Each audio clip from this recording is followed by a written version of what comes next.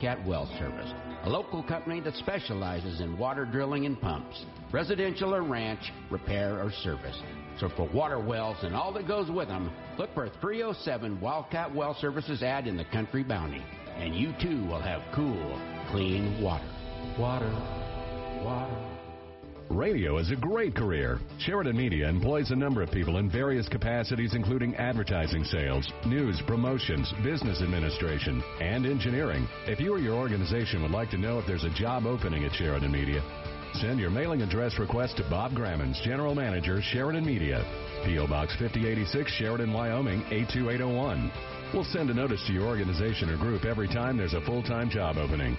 Sheridan Media is an equal opportunity employer.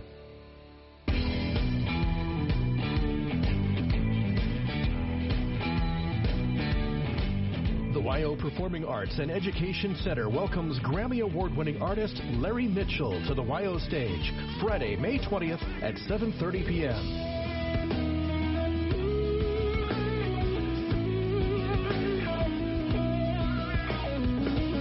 Larry Mitchell has toured the world playing with well-known artists Tracy Chapman, Billy Squier, and Rick Ocasek. Opening for Larry at the WYO will be local band Rollin' Sevens.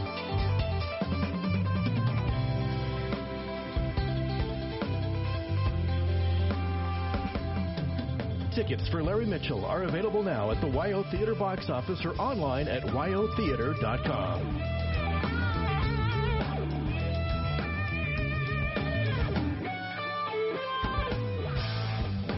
Larry Mitchell, Friday, May 20th at the WYO Theater. As a business owner, you're always looking for ways to increase your market share. Do you have a marketing plan in place or want to revamp your current plan? Let us help. Hi, this is Bob Grammons, General Manager of Sheridan Media. What if I told you that you could market your business on 9 different radio stations? Partner with our print publication, The Country Bounty, which is directly mailed to nearly 18,000 households in Sheridan and Johnson County. Or market your business worldwide through a variety of our digital products, as well as our websites, SheridanMedia.com and SheridanWyoming.com. Let our creative and well-seasoned marketing professionals put together a well-thought-out and professional, comprehensive marketing plan to connect with your customers on multiple media platforms. No high pressure. Let's tell your story. Call Sheridan Media today, 672-7421, or email sales@SheridanMedia.com, and let us go to work for you. This is Public Pulse, your information and conversation program, brought to you by Eliason Financial. You can voice your opinion by calling 672-KROE. That's 672-5763. Now, your host for Public Pulse, Floyd Whiting.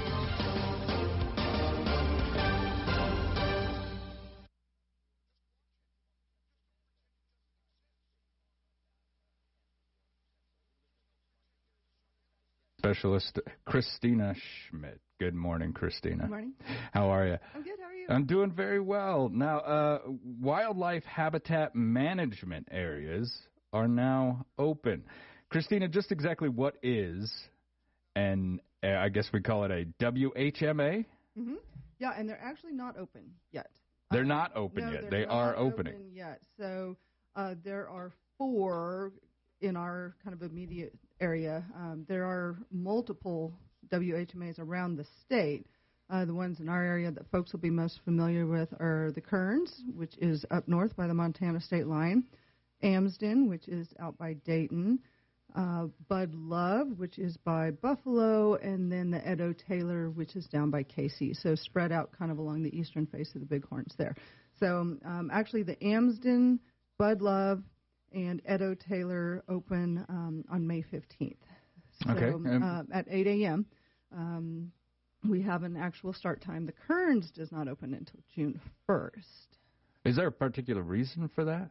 Yes. So these, like their name implies, wildlife habitat management areas, these areas were purchased at various times. Amsden is the oldest one we have in the region. It was actually purchased in 1944, and Kearns was purchased in 1949. So these were purchased using federal money from the Pittman-Robertson Act to specifically preserve big game winter range. So as most folks know, early spring, winter is the most critical time for wildlife.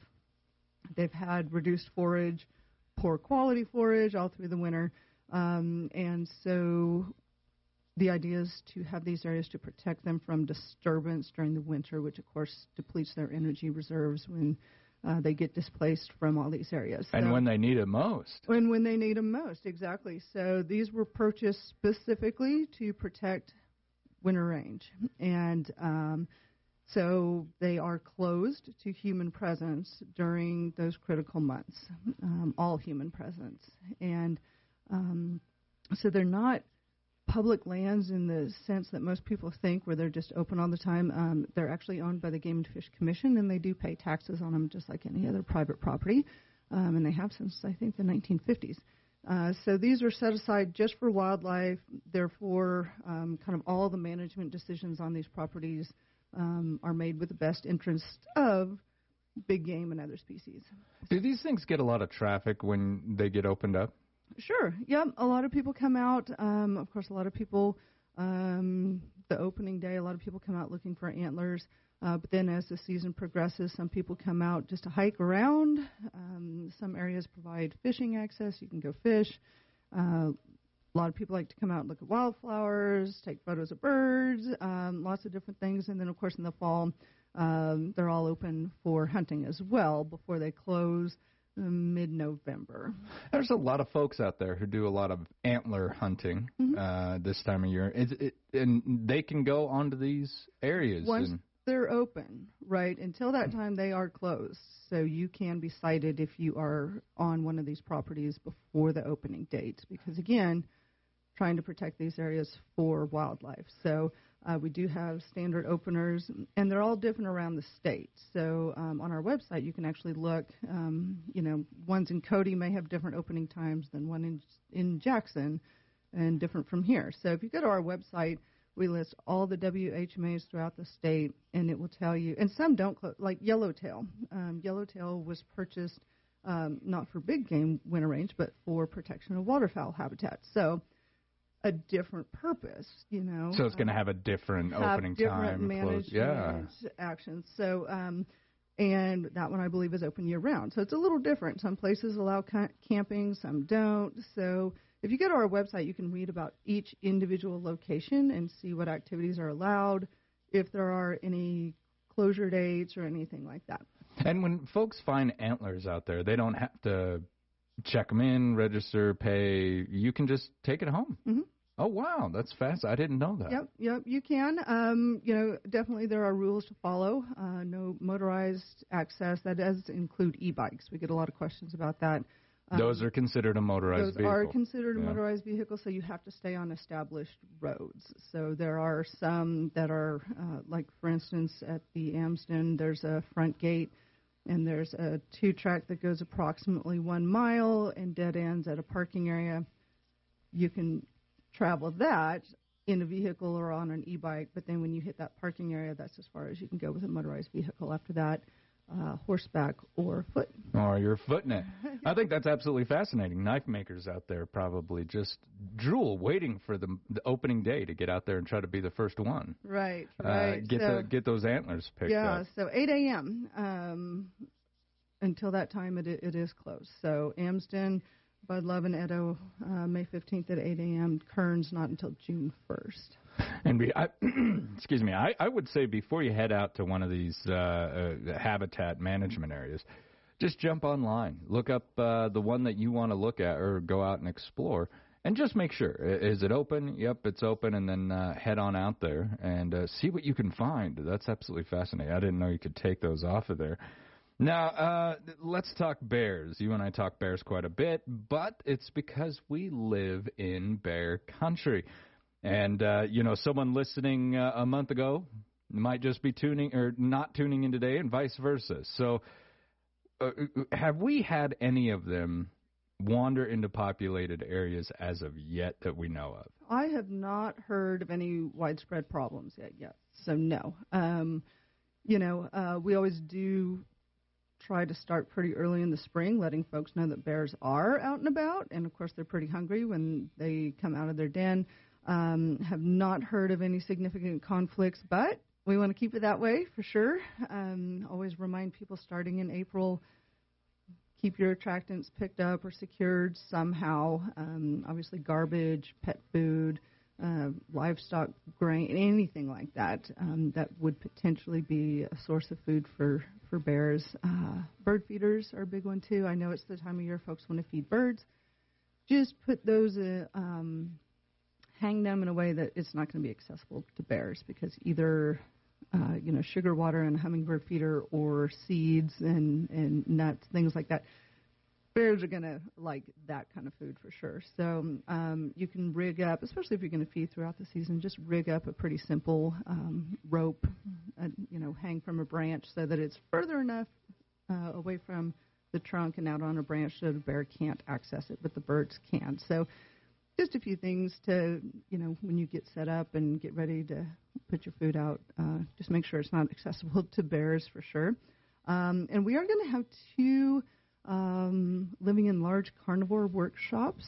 And so basically these are workshops where our large carnivore biologists, local wildlife biologists, game wardens will come to these workshops. And they do a whole program. We did these last time in 2020. They do a whole program, and it's really interesting, on bear and mountain lion, biology, behavior, things like that, how to secure attractants, maybe how to put up electric fencing. A lot of people have backyard domestics, chickens. That's a great idea, yeah. Goats, beehives, all those things. And that's great, but you do have to keep in mind that is now a potential attractant for a bear. That's food. That's food. So, again, there are ways to secure those. And so our biologists will talk about that kind of thing, what to do in an encounter, all those kinds of things. Just a whole variety of topics related to bears and mountain lions. Really great information. Again, the last time we had this in 2020, we had one workshop in Sheridan, one in Story. They were all really well attended. Lots of good questions from folks, and so we wanted to offer that again this year. So for this year, we're actually going to have it in Story again.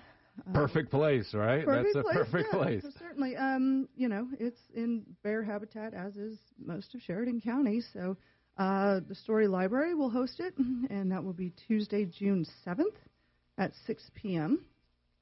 And again, of course, this is free, open to all ages. The next night we'll have it in Dayton at the Tongue River Valley Community Center. So that would be Wednesday, June 8th, again at 6 p.m. So you're welcome to attend either one of those that work for you. And, again, bring your questions. If you have, a specific setup at your house, they might be able to tell you, here would be the best way to secure your attractants, things like that. What kind of bears do we have around here, typically? Black bears. Just a good old black bears. Uh-huh. And they're not really big, and most of them kind of shy off at human interaction. I'm not telling anybody to go out there and try to scare the bear off, but they're not overly aggressive typically, right? Well, it depends. The problems that you tend to see with bears, and this would be true for black bears or grizzly bears either, the problems you tend to see with them is when they become food conditioned.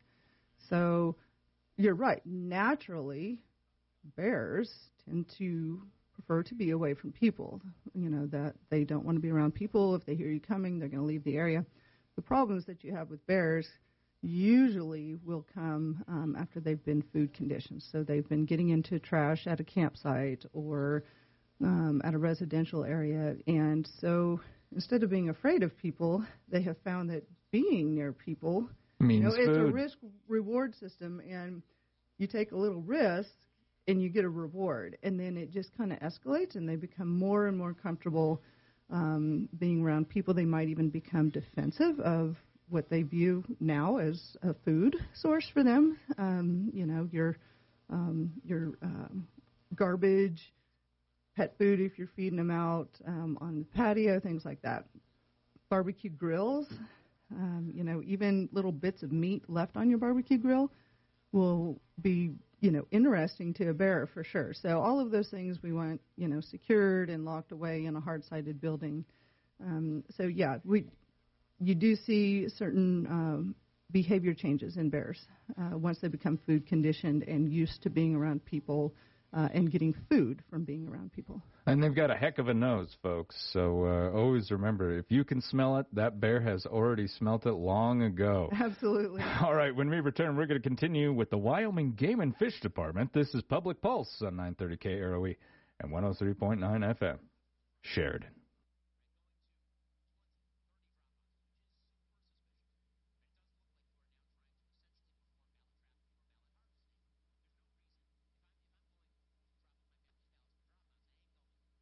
Drop boxes.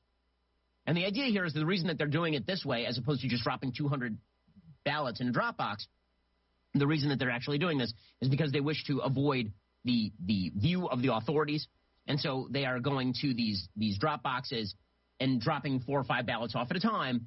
And they're doing this hundreds, thousands, tens of thousands of times. So here is Catherine Engelbrecht discussing what exactly geolocating was used to do here. These techniques are used every single day by law enforcement. Across the country, we bought 10 trillion signals. So what was the criterion that you set? Final decision was they had to have been to 10 or more drops. Public Pulse, we had a computer lock up on us. They're in there trying to get that problem fixed for us right now. This morning, I am with Game and Fish Department Public Information Specialist Christina Schmidt. Now, Johnson County has a weed pull event coming up. What do folks need to know? How can they take part in this? This is actually the 4th annual Johnson County Weed Pull, and this is led by the Johnson County Weed and Pest District. Game and Fish and several other entities are partners in this because, of course, invasive weeds, invasive grasses, plants impact a wide spectrum of things. And we're always talking about aquatic invasive species, correct, because that's something very important to us. But at the same time, it's not just mussels. It's not just mussels. Yeah, these invasive grasses, invasive weeds, they have a huge impact. So they are going to do kind of a similar thing as aquatic invasives. They're going to outcompete native plants. So there are a couple that are particularly bad, Ventonata and Medusa head. They can actually outcompete and really take over and just decrease the quality and diversity of native plants out on the range, which of course is going to impact livestock, it impacts wildlife, it impacts a lot of things. Even just recreationists, if you go out, seeing a giant patch of invasive weeds is not a pleasant thing, and, right? And sometimes, when you're out there, it kind of looks like it's not supposed to be out there, It looks right? like it's not supposed to be out there. One of the things I think, the hound's tongue, that's the one where you get the little sticky seeds all over you and your pets and stuff. It's just a nuisance, and of course those spread everywhere. So invasive plants, certainly an issue, just like aquatic invasive species. So they've done something pretty unique down there. They have an annual weed pull day. And Sports Wrap Podcast, wherever you get your podcasts, and on SheridanMedia.com and PodcastWyoming.com.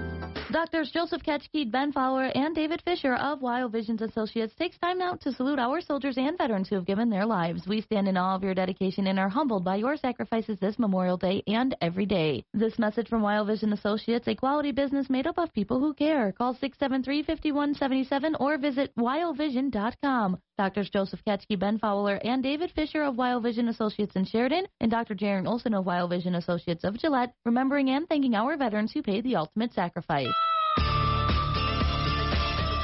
Good morning, and welcome back to Public Pulse, brought to you by Eliason Financial. This morning, I am with the Sheridan Police Department Chief, Travis Koltiska, Captain Tom Ringley, and newly promoted Sergeant Nevada Krinke. We've been discussing the promotion process with our Sheridan Police Department, how they differ from the military, and the characteristics that we're looking for within an individual. One practice that the Sheridan Police Department does that I think is absolutely amazing, they don't hire officers.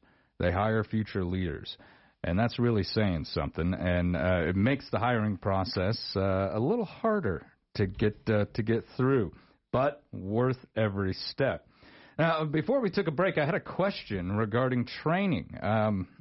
Once I'm promoted to the rank of corporal or sergeant, what additional training responsibilities come down to me? And I guess what training would you put me through? And then after I'm through it, what training am I responsible for, if any? So each level's got a little different level of training, and most of it's focused around leadership. By the time they get into that corporal position, they've got a lot of the base training for law enforcement skills, interview and interrogation, and a lot of the things that, the CIT, even crisis intervention, those kind of things. But we move into that leadership side of things and leadership principles and fundamentals. Everybody says, well, are leaders born or leaders made? And it's really kind of a combination of the two.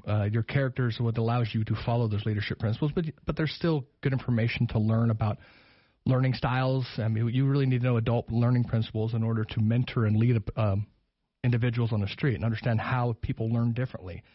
The old days of my way or the highway is really doesn't work, especially in our profession. We want independent thinkers. We want people that are questioning.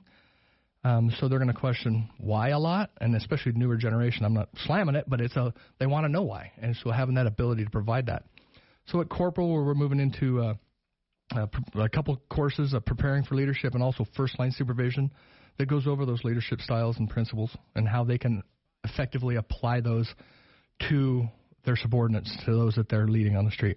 For sergeants, we're really moving that into a training that many of us in the upper level of the department have attended, which is leadership in police organizations. It's a 3-week course that focuses on general leadership of an organization, driving mission and vision forward, and how to, getting a little higher level look of how what they do is that in a supervisory role, how that impacts the department and the community, and how they can continue to influence officers and employees of the department to make decisions in the best interest of the mission that we're pushing forward.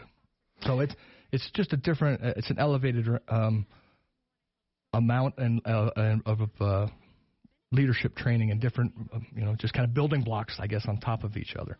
And then finally, once you've been a sergeant for a while, we try to get individuals through Northwest School of Staff and Command, which is a 10-week training. Wow. Very intensive. That one or the FBI National Academy, those are executive level trainings, but you're going to be looking at either been a sergeant for a while or you're in that lieutenant or captain role to get to those levels. So it's just building block on building block of leadership. I always likened the promotion process within entities like this as like a target.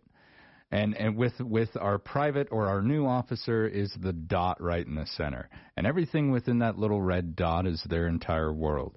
And then you move out just a little bit, and that sergeant takes care of everything within that little dot, and then out and out and out. And each step, you see a little bit broader picture, but it's always focused on the troop in the center.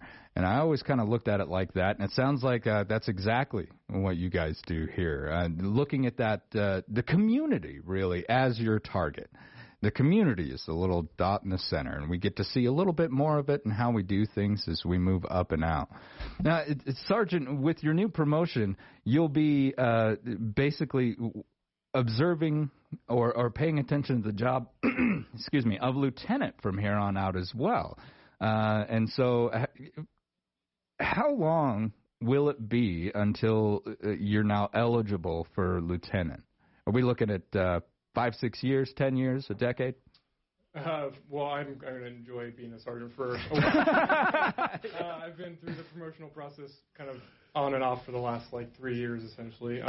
But we don't have a time requirement. There is not something of you have to hit X amount of years before you're eligible for this. If you meet the standards that we have for our department and the like the chief was saying, the characteristics, and you understand the bigger vision, there isn't that cap on you can't promote, because you don't have enough years in. Oh wow, that's cool. Yeah. The job descriptions have recommended qualifications for each level.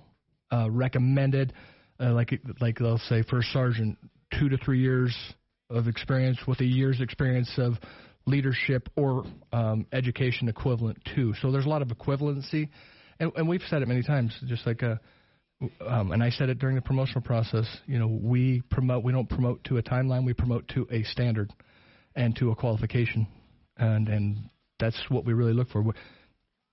What person coming in, if they they have 2 years experience, but they are exhibiting all those characteristics that we desire, and they're taking that active leadership role, that informal leader. They're a good candidate. We don't say you have to be here 10 years before you can promote up. There is no timeline. There's recommendations. There's things in the job descriptions that provide, I guess I'd call it, guidance or a rough outline of those sort of things, education and experience. It really, especially for once finished as a corporal and promotes as sergeant and lieutenant, they only have to be out the 12-month probationary period, which even, I think I just finished mine for captain. They're upon every promotion level except for chief. There is a promotion. It gets a little bit higher or longer? No, it's always 12 months. Oh, really? That's part of our civil service rules. And we have had to remove people from their rank because they weren't performing up to standard in probation. Nevada's been on probation for his entire time here, I think. And that's because he's promoted so fast. He's done such an outstanding job. I can think of about 5 people that have been here less than 18 months that I would not want to go through a promotion process. It's really the quality of our officers is just it's amazing, and that Nevada was really one of the first in that wave. I mean, we've always had good officers, but this forward-thinking, community-involved, critical thinkers. It's problem solving. Yeah, I mean and you need that on the street. Independent, and they don't have to just sit there and say. They don't have to turn around and say, "Hey, corporal, hey, sergeant, what do I do?" They're thinking of creative ways, like the critical thinking skills and the problem solving and goal orientation and mission, all that stuff. It's just coming really natural to everybody in that building. And we talked a little bit about how every day is different within this job. And every single situation is different within this job, not just the day. There's really no such thing as a typical stop. They're all the stop. Yeah, and there's a kind of a joke within law enforcement of, I was on a routine traffic stop, and the word routine is, kind of poked fun at because everything is completely different from one stop to the next or one day from the next day. So, yeah, everything is, you take it in as the circumstances and the situation that is there and, move forward and try to figure out what the problem is and trying to figure out how to solve it. So. But is that part of the draw of the job, Sergeant? Is that part of the, the old saying, you're not looking for adventure, but... I think if people were honest, I think they would say they like the adventure. I think they like, the going out and chasing bad guys. I think if everyone was honest... Every little kid wants to do that, right? Yeah, but I guess getting away from the monotony is another thing I think draws people. If, I don't know what my day is going to include, and I think that has a draw for some people of just being able to handle something different every single day and coming up with inventive and creative solutions for them. And I think that might be a good draw for some people. That's a fantastic job. It's a fantastic service. And before I let you go, there is one service that you provided very recently that I would like to talk about. I saw some numbers. I was extremely impressed. Drug Take-Back Day happened on Saturday, April 30th.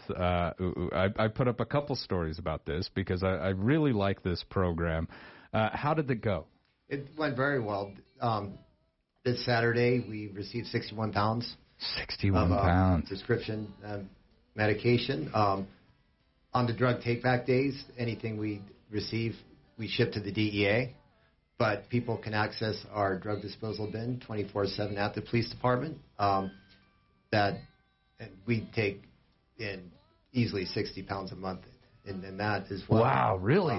That's amazing. I think we were 450 pounds last year.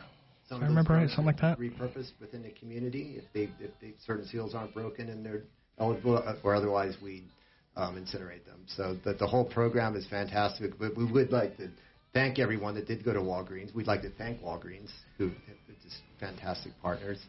And it was a huge success. We used to do it in September as well, but poor Nate Digon, our evidence guy, always gets rained on. So we're only having him get rained on once a year now, and the community just keeps in mind that they can dispose of drugs anytime they feel like it at the police department in our lobby. And you just head down to the lobby. It's a little box right inside the door. It's anonymous. You don't have to talk to anybody. Complete amnesty. Yep. Walk inside, wave, put them in a box, and out you go. Nobody asks any questions, and you've disposed of it properly. Yeah. our only limitations are there's certain types of drugs we won't accept, nothing with a needle, and some of the more radioactive type cancer drugs, I think. Yeah, because some of those are a little active. Yeah. But, all right, well, I want to thank you both, all three of you for coming in this morning. Sergeant, again, congratulations on your promotion. Thank you. Well earned. Be safe out there on the road. Chief, Captain, same to you. Thank you, Floyd. Thanks again, Floyd. Thank you for your service.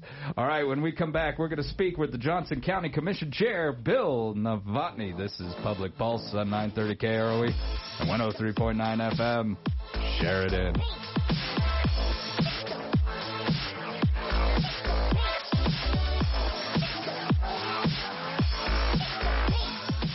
Building wealth isn't easy. It takes hard work, commitment, and expertise. That's where Eliason Financial comes in. Let our advisors help ensure your money works just as hard as you do, so retirement, college funds, and big family vacations stay on track, no matter what surprises come your way. To learn more about who we are and what our wealth management advisors can do for you, visit Eliason Financial online or call 307-672-3010. Securities offered through Royal Alliance Associates, Inc., member FINRA, SIPC. Our advisory services are designed for entrepreneurs and small business owners so you can focus on your business. Our relationship is customized for what you want and need to ensure your business is as efficient as it should be. We will evaluate your business and provide solutions you will benefit from. We will coach you through each step of the process from start to finish. Contact us today, Parker Mellinger, focusing on where you're going, not where you've been. Do you enjoy dressing up in big hats and bow ties? Do you fancy fine food and drinks? Mark your calendars, buy your tickets, and pick out your favorite outfit for the Downtown Kentucky Derby Party, Saturday, May 7th in Grinnell Plaza. Food from Verdello and Chef Don King, live music by the Nate Champion Band, and classic mint juleps. Funds support the Downtown Sheridan Association, helping enhance, preserve, and promote our historic downtown district. Get your tickets now at downtownsheridan.org. The owners and staff at Kane's Funeral Home would like to thank the families of Sheridan and Johnson counties for choosing Kane's and allowing them to serve you during these hard times. Kane Funeral Home makes it their mission to take the stress and uncertainty out of ceremonial services. They own and operate the only crematory in Sheridan County, so your loved one is always in their care. Kane's Funeral Home. Call 673-5837 or visit them online at canefuneral.com. Mother's Day is right around the corner, and Moss Holders wants to help you show the mom in your life just how special she is.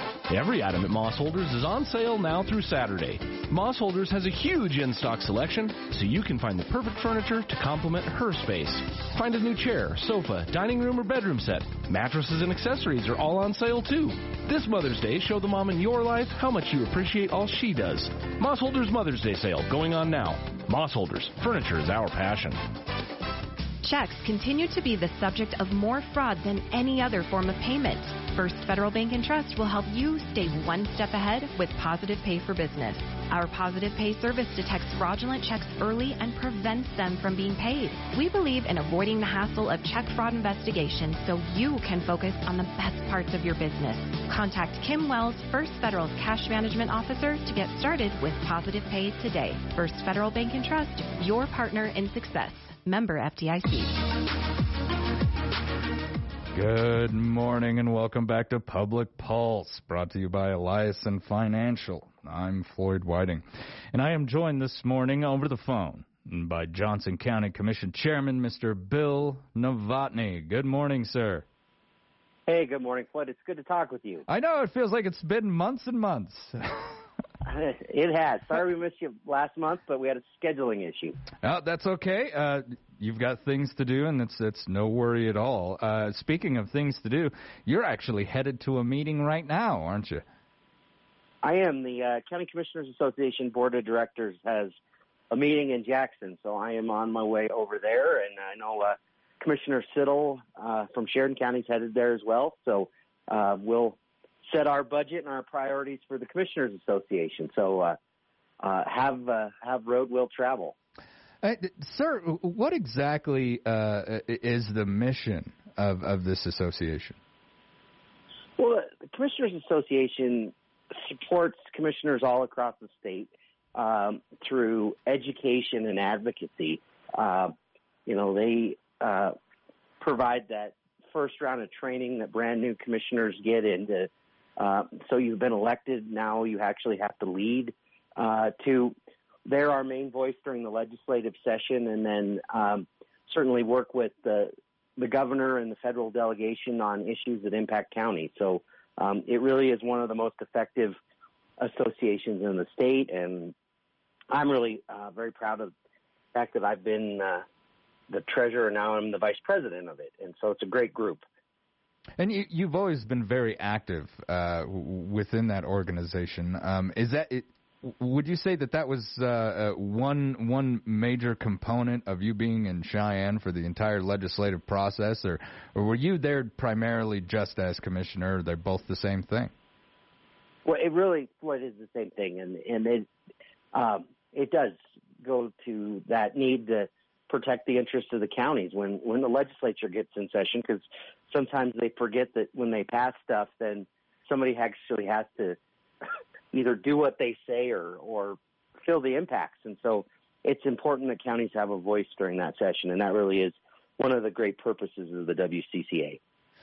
Now, I know the Johnson County Commission had their 1% funding come up. Has that been allocated, sir? It has, Floyd. And so the committee met with all of the various nonprofits in our community that wanted to apply for funding and made those allocations. And so we did approve those yesterday, and I know the city council heard from the committee last evening, and I think they're all set on that. So everything from how we fund having the Sheridan College campus in Johnson County, which is so important for training CNAs and letting people who maybe are a non-traditional student have access to a college campus and to continue their education. That's funded through these 1% dollars. Compass Center for the Families, the Family Crisis Center, two very, very important organizations in our community. They receive funding support through 1% dollars. Even little things like the Buffalo Golf Club applied for some assistance.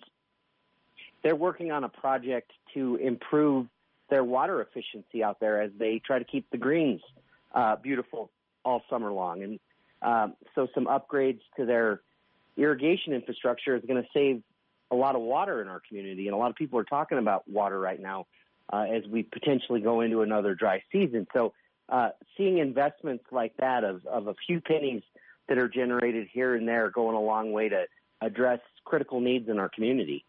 Absolutely. That is a tax that I've always thought was fantastic, and it's very well used. The vetting process is long, but I would definitely say worth it. Now, when you sit down and you look at your organizations that have applied for those funds, how do you personally vet those applications? What are you looking for? As you know, Commission Chair Bill Novotny, what are you looking for out of those applications? Well, what's great about the way 1% has evolved over the years, when it was first made available to the outside entities, the city and the county got together and said, let's stand up a citizen board that first interviews everybody and makes recommendations. And so they sort through everybody and then look at the amount of money that has been collected and is available and make recommendations. And so those recommendations then come to the commissioners, and I really look at things like what's going to have the biggest impact on our community, what are things that are going to have a lasting impact rather than kind of a one-time, or these allocations that are going to maybe help a group become more self-sustaining and able to operate on their own without assistance. So those are really kind of the things I look for, Floyd. Now, sir, has the county sat down and decided on any American Rescue Plan Act funding? Have you, first off, did Johnson County accept an amount? And if so, what are you guys looking at purchasing with those funds?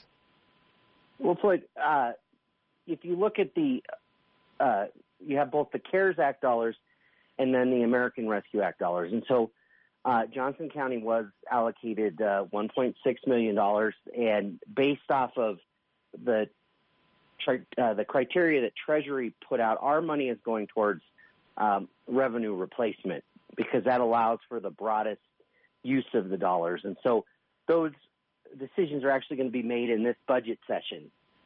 We have not received all of the $1.6 million from Treasury yet. Then you get into those American Recovery dollars, which went to the state and are going to flow through the SLIB board. And the SLIB board is in the process right now of writing the rules and regulations for the programs, which those dollars then would be available for sewer and water projects, road projects. And so what we'll do during this budget session is we'll look at if we have money to set aside for the match on that American Recovery Act funds and the infrastructure funds, and then if they're appropriate. And so that'll be all decided in our upcoming budget session. How long does your budget session usually end up taking? There's 3 county commissioners over there in Johnson County. Do you find yourself up late at nights? You do.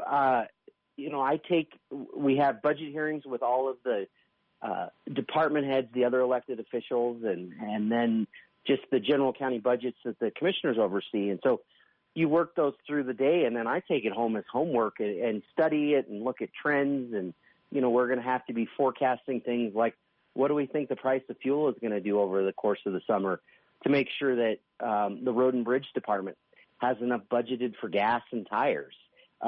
Things that really were pretty stable in the past are going to be pretty volatile this year. So making sure that we adjust those budgets accordingly.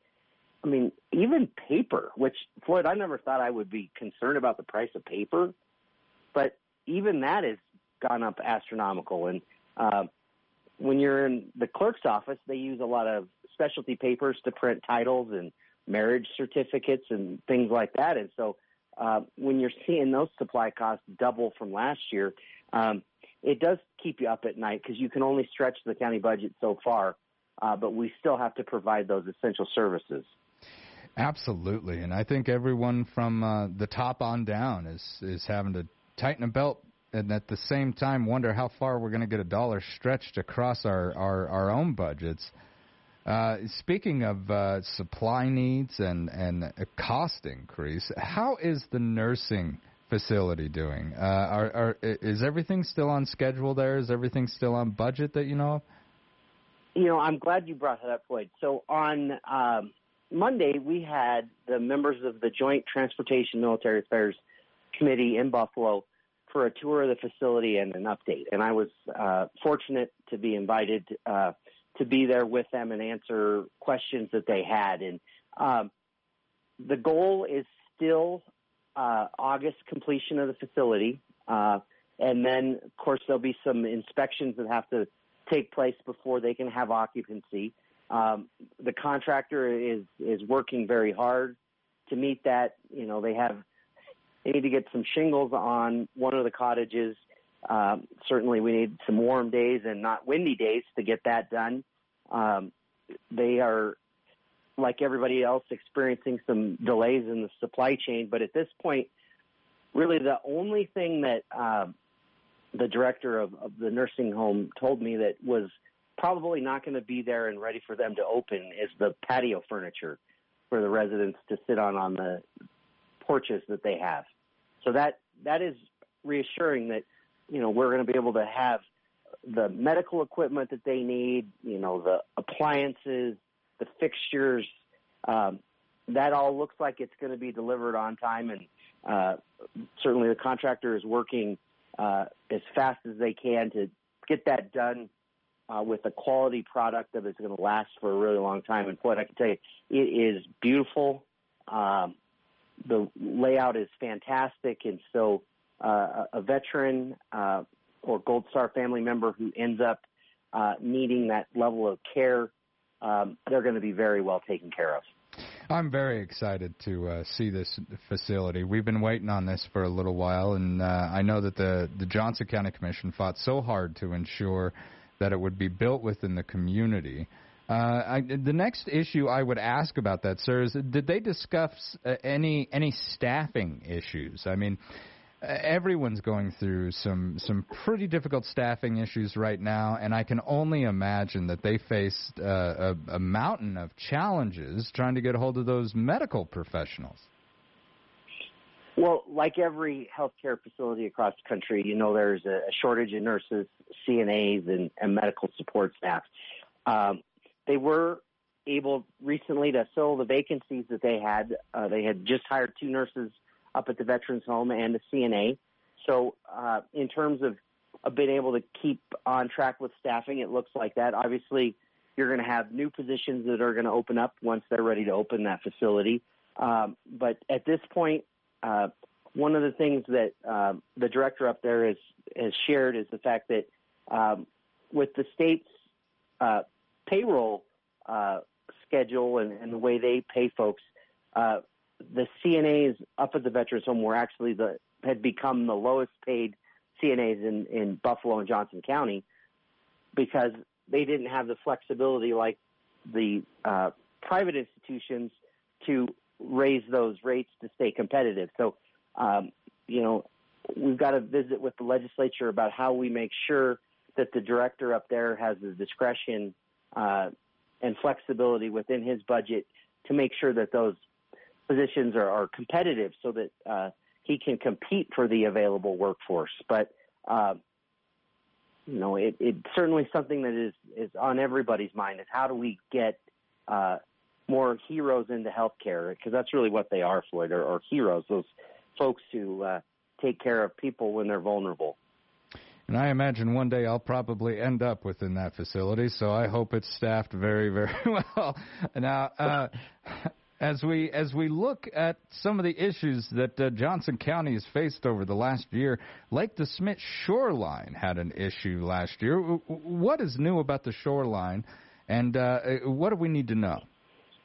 Well, we've updated our shoreline regulations that were originally adopted in 2015 after a few years of them being in place and working with landowners that have built homes out around the lake.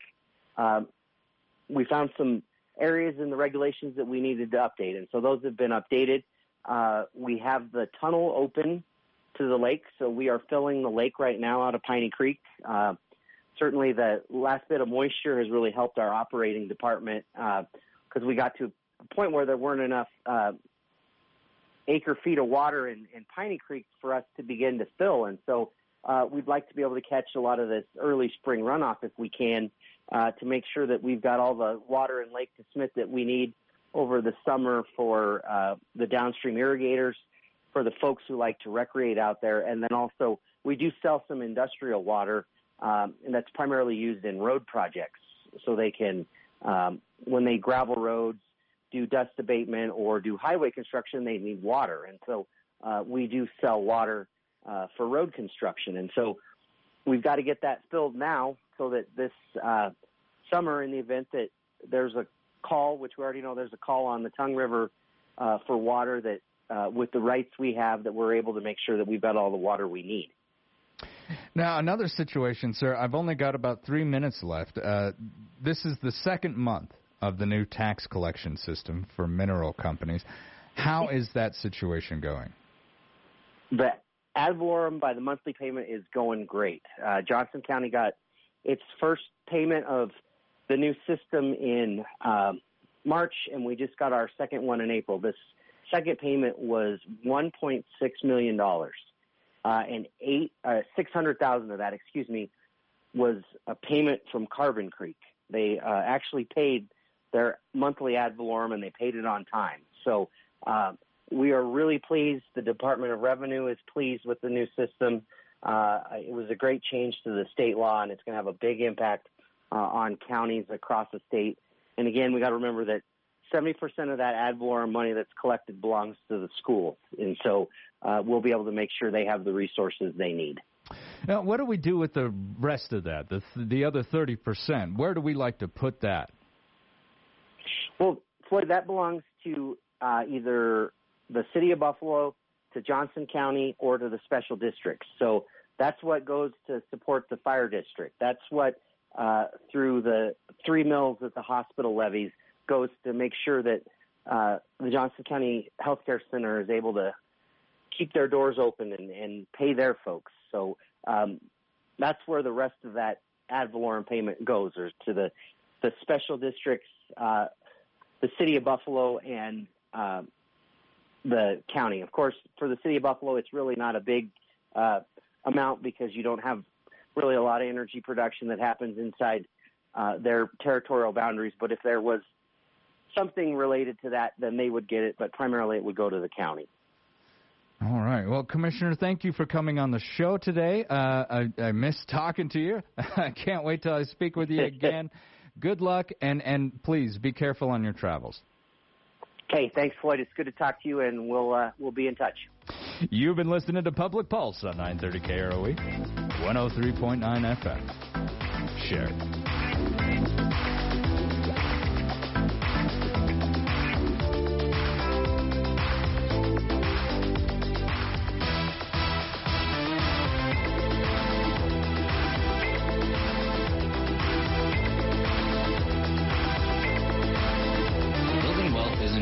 It takes hard work, commitment, and expertise. That's where Eliason Financial comes in.